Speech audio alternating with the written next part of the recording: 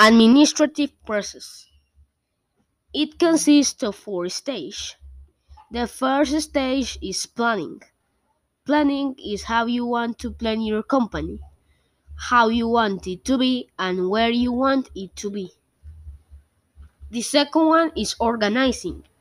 This stage is about how you want your business to be divided, what areas will you have, etc. The third is leading.